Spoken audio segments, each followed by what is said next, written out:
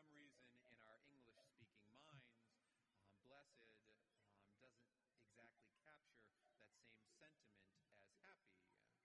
Of course, maybe happy doesn't mean what we think it means either.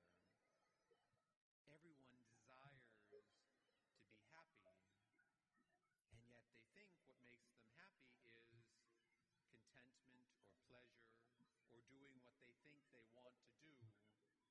And yet, true happiness, friends, comes from doing the will of the Father. True happiness comes from knowing that you have a purpose and cooperating with it. In sacred scripture, it says over and over and over again, 365 times, I'm told, be not afraid. I think we are often afraid. I think we're afraid of many things. But one of the things that we're most afraid of as people who follow the way of our Lord and Savior Jesus Christ is we're afraid that we're missing out on something. You know, psychologists have done studies and they say that more choices actually leave people less content, less happy. I think they did the study with the TV, although for many people TV is a thing of the past. But they found that having 3 channels on TV was much more satisfying than having 800. Any of you who still have cable probably know that that's true. Because you have so many options and you're always worried. What if I miss out on something? Maybe there's a better game or a better news show or a better movie on another channel. And so, of course, the ladies used to know that men solve this problem by channel surfing, by trying to watch it all. But that was also mind-numbing and painful as well. Knowing that you are meant to do this and staying there and doing it well, having that purpose, that is the source of blessedness. And that is what our God calls us to on this feast of All Saints.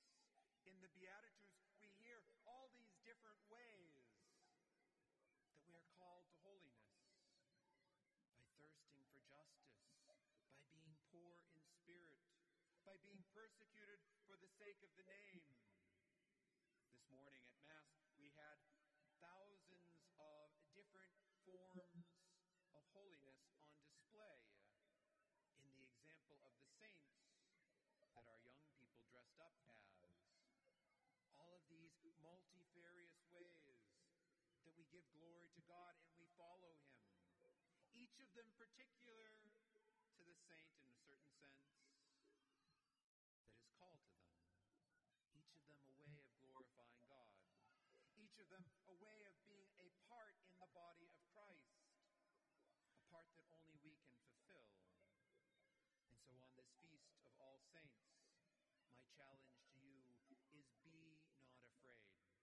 Be not afraid that the other ways that the world offers will make you happier than the way that God offers. Because God alone is good. He alone is the way and the truth and the life.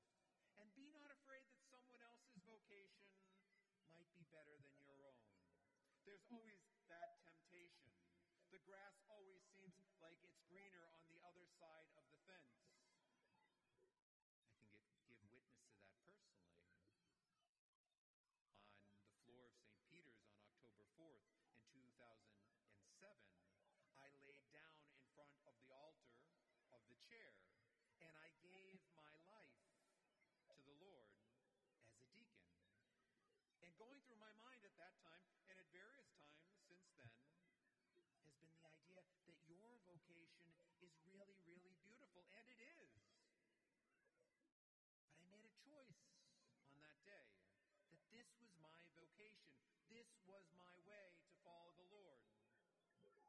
And so I said, my yes will mean yes and my no will mean no. I will put that other vocation aside. I'll leave that to other people, and I'll follow my own way. The way that God has set before me, the way of holiness.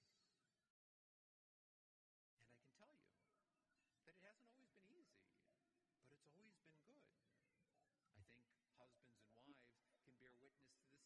that sometimes there are temptations to look to other vocations.